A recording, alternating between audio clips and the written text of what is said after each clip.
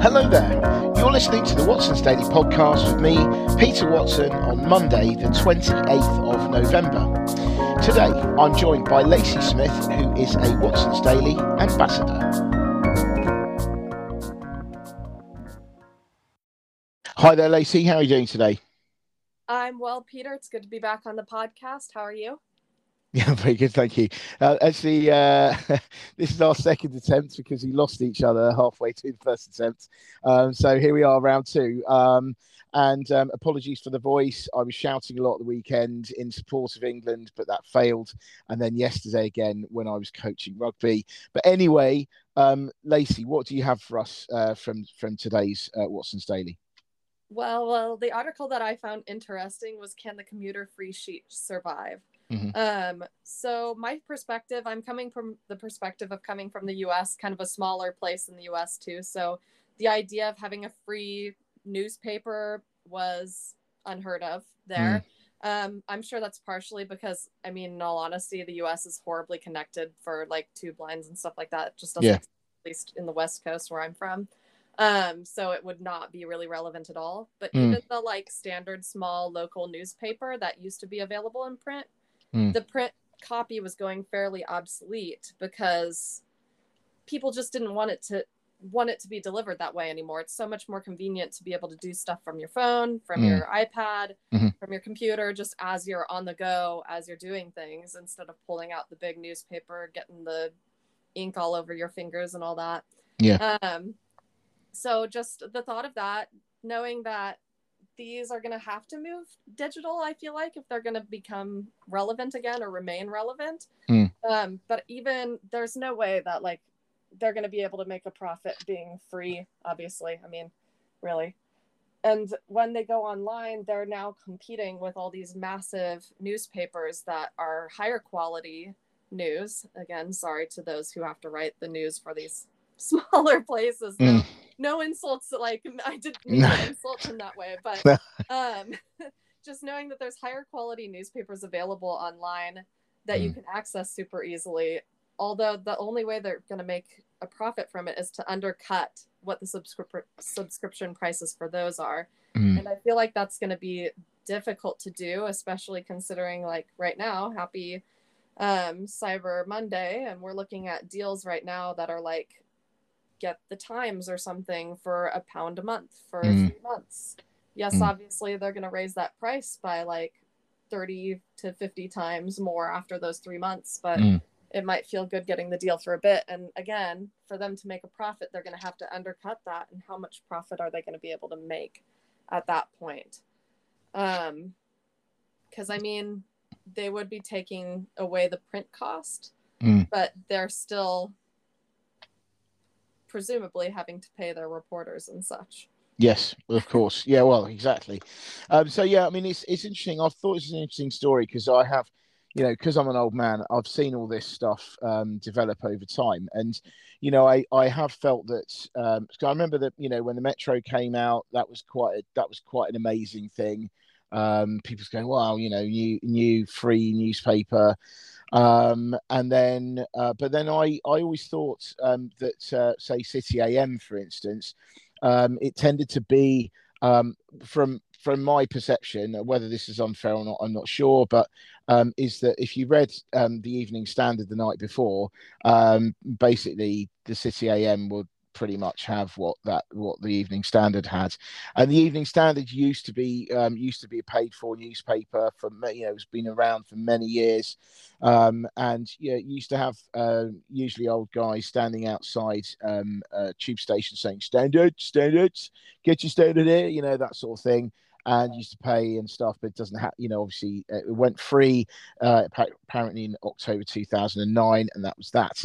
So there's you see all these newspapers kind of folded up and shoved down the back of seats on the underground. And yes, if you are on there for a while and you're feeling bored and in need of stimulation, intellectual stimulation, and you haven't got anything else, you'll pick one of those up, and you will have a leaf through. But I do think that especially after lockdown, and all this working from home, that actually the number of commuters will have gone down. The frequency of people actually reading these things will have gone down, and so for advertisers, it's not as attractive. And the thing is, if you're selling something for free, you are actually being financed by advertising. And if advertising loses interest, you haven't got a business model. So I think that, generally speaking, if they want to survive, they're either going to have to they might have to consolidate, and then go, but they will at least have to go digital. But I would have thought, if not now, at some point in the future, they're going to have to consolidate, because, as you rightly said, there's a lot of competition out there, and you have to kind of really, especially if you don't have the printed versions, you have to really want to read the City AM or the Metro or the Evening Standards. I mean, I can understand it with the Evening Standard, because I quite used to quite like the Evening Standard, but I don't know about the City AM and Metro. I think you have to really want to read them and seek them out, and I don't know whether they're I don't think there's much of a market for that outside. I mean, the whole market that they have right now is the convenience of grabbing it on the go. Yeah. If they lose that, I don't think anybody's really going to be like, oh, I really miss reading the City AM kind of thing. I feel like the best bet for them is something like Apple News, who collaborates and has like lots of different people involved. They have all these different news players involved. And then you're flipping through Apple News, and then you just happen to see an interesting heading for an article and you click on it. Yeah. You're looking less at like, what is the newspaper that I'm reading at that point, and more at what is the interesting heading. I mean, they can focus on that. I mean, they can focus on their writing and make sure that their headings are interesting enough to be clickable. But otherwise, I just don't think that, like The Guardian, I feel like people are going to seek out. Maybe even, like you said, maybe the Evening Standard, if it's lucky, people might seek it out. The Times, people seek it out. But like, for the most part, is anyone going to be like, oh man, I missed that Metro one, I need to download that on my phone right now before I go to Metro, kind of thing? Seems unlikely to me. I feel like print copies of things in general have become obsolete. I mean, personally, the only time I have ever bought a physical copy of a newspaper is because I'm a runner. And if you're a runner, you know that the best way to like soak up water in your shoes is to shove newspaper in your shoe. But the stupid thing is, like, in all honesty, even in that case, for me to shove newspaper in a shoe, I still go out and buy something like the FT Weekend. Mostly because it's a really large newspaper, so you have more paper. And because I might as well buy a high quality newspaper in the meantime, because it's something interesting to read, and again, more pages to shove in my shoes. So. Oh, there we go. See, this is where the podcast really comes into its own, right? Sort of like fantastic life hacks, I think. But you are right. I mean, newspaper really is very absorbed. It has the right absorbency and generally the right price for actually. Soaking up water in running shoes. But I mean, I do think that so obviously I write Watson's Daily. I read newspapers. I love newspapers, and I think that some are better than others, and obviously everyone's entitled to their own opinion on which things they read. But I think over time, I think digital is the way to go, because I used to very much be a fan of. I used to read the hard copy, as it were, of the FT every day. That's what I had to do for work. And I don't know. At that point, I sort of almost felt like when I was reading something, I hadn't properly read it unless I'd read it in the newspaper. But I got over myself. I've been reading it digitally now for a long time, and the fact of the matter is, it's a lot faster to read newspapers digitally because you get less distracted. And I certainly find that for writing Watson's Daily, because all of the newspapers that I get, they're all on my iPad, and I just read through it all on my iPad, and it's way quicker. I do have to say, like, there is something like satisfying about the way a newspaper is set up. Yeah. And I have to say, like, back where I'm from, our local newspaper on the iPad version had that version basically. So you could basically flip through a regular newspaper on your iPad. And you know how newspaper says, hey, go to page this to finish the article. You just click on that page and it would take you to that page. So it was like almost that satisfying newspaper experience. Yeah. Still being digital. And I'm like, maybe something like the Evening Standard could survive if they did that kind of formatting, because it does still have a draw. You do still get that. There is something about the layout being satisfying to the eye, and just like, I mean, obviously it survived for this long for a reason. And I feel like a lot of that is just the way that they've done the digital design of it. Yeah. No, I agree. So yeah, I mean, it's, it is moving, and obviously, print is expensive, and they don't have to have that, if they go onto digital. So we shall see, obviously, what happens. But I think if we assume that the number of commuters will have has fallen on a sort of, at least on a mid-term basis, then I think that their days are numbered, unfortunately. But there we go. Yeah. So anyway, I will move on to talking about another story that was out over the weekend, and I've picked some stuff out from the Financial Times in particular, and the Daily Telegraph as well. But the thing is that you may have heard that there's been a lot of protests and things in China. It's all about the frustration and anger that a lot of Chinese are feeling about the whole zero COVID lockdown policy that has been in place, since COVID came along. And I think that I have to say, I almost laughed yesterday when I saw a notification on my phone saying, "Is this the beginning of the end of President Xi Jinping?" Because I thought, how is that going to happen? I mean, the guy has put all of his mates in the top jobs. He has control over all the media. He can, you've got this. This is the thing, like with all the super apps and things, he can. I would have thought, just switch it all off, and it will be very difficult for people to spread news, to brief each other on what to do. And yeah, I mean, I just can't see this being I think this, to me, I suspect this will be a bit of a blip, but I just can't see it getting much further, because he has such control over the country, that I just don't think he'll get overthrown, or he certainly won't be backed into a corner and decide to leave of his own accord. I mean, I can imagine. So it's also quite interesting to see as well that if you look at I was looking at the markets earlier, and there's really hardly changed in terms. Shanghai's hardly changed, and you think, well, how is that even possible? And the thing is that it is well known in China that they will buy, if they will support the market. So I'm thinking, although I don't know, but I mean, I'm thinking that there's some the government money going in there to support the market, to make sure that there is no panic selling, because traders normally traders would be selling this all off, but yeah, I don't know. What do you think?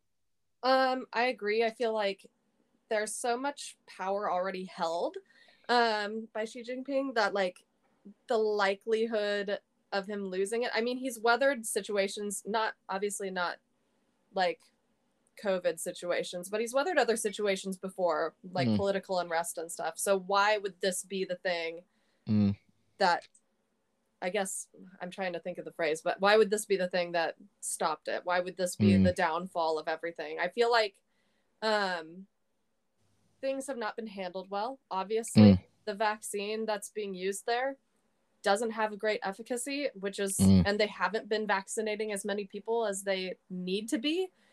So to me, it's like, maybe start looking at that if you want to keep that power and keep that, keep people not happy, but not as ticked off, I guess. Because I feel like obviously there's a lot of restriction on the media there, but people are still going to hear from other people about how good things are. Obviously, I mean, we talked earlier about the like World Cup. You're going to see thousands of people all in one space, no masks, totally full.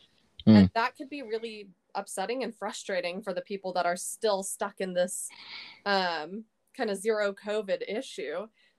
But at the same time, can kind of loosening up on some restrictions or getting out a little bit of a better vaccine help that situation and make him look a little better. And again, I feel like there's 1,000 ways he could make himself look better really easily. And again, maintain that power. I mean, I think he won't want to, ease things straight away, because that would imply that he feels threatened and he is easily swayed. I mean, believe the rumours are that there was going to be a relaxation of these measures in March next year anyway. I mean, I would have thought that, he will have to lay out some kind of roadmap to normality. But yeah, I mean, it's desperately sad. I mean, this has not been condescending. I mean, I just really think that, how would you feel if you were, I don't know, working in the Shanghai office of a big company, and you phoned the London office or something and said, "Hey, how was your weekend?" And your colleague says, "Well, yeah, it was really great. Went to a concert on, at the O2 on Saturday, and then went to watch a football match on Sunday." And your colleague, "Well, did you have to wear masks?" "No, we didn't have to wear masks." "Did you have to do a tracking?" "No, we didn't have to do tracking."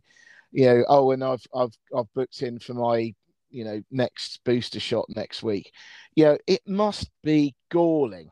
If you're in the Shanghai office and you're thinking, "Well, why is, what's going on here?" But even then, what can you do? What can you do? I mean, you can go out and you can protest, but ultimately, with Xi Jinping in charge, is that really going to get you anywhere? So I don't know. I mean, I think that he's not going to be ousted by this. This is a pain, but he's not going to be forced into doing anything. So, maybe he could bring things forward a bit for the, Chinese New Year. That time. There's also that time where you have a lot of people traveling all at the same time, going back to their hometowns and things.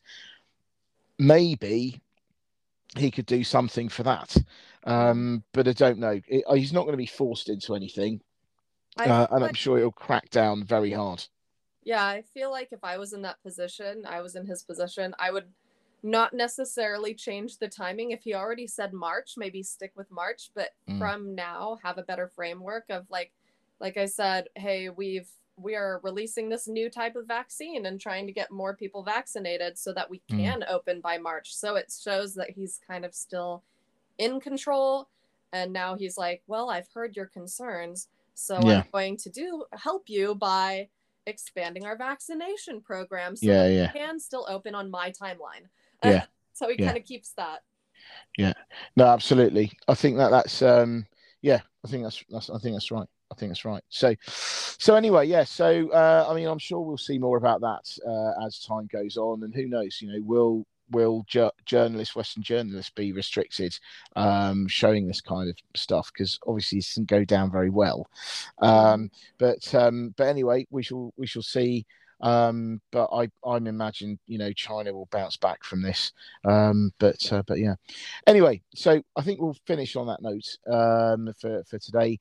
Just to reiterate, this Wednesday I am doing the final monthly roundup of this year. Going to do that with Jake Shogger as always. He's going to provide a sprinkle on his legal magic dust over the proceedings. I'll be doing all the the business news and financial market stuff, and take you through what has been happening over what has been quite an intriguing month. As of course we've had the FTX collapse and the weirdly kind of consistent Bitcoin at the moment. Yeah, all that kind of stuff. So we're going to be talking about that Wednesday. If you want to go to listening to that, please use the links we got on our link tree, and we'll be sorting that out. And the other thing as well is that next year, I know this is going a bit in advance, but right at the beginning of next year, I'll be doing a review of 2022 and things to look out for 2023. So again, watch out. We haven't released details for that yet, but watch out for those soon. But anyway, so thank you very much indeed, Lacey, for today. Thank you very much for your insights. Yeah, thank you, Peter. It was good to be here again. Absolutely. Lovely to have you back again. And we'll say goodbye here. Thank you very much for listening, and we'll be back soon. Many thanks. Bye. Bye.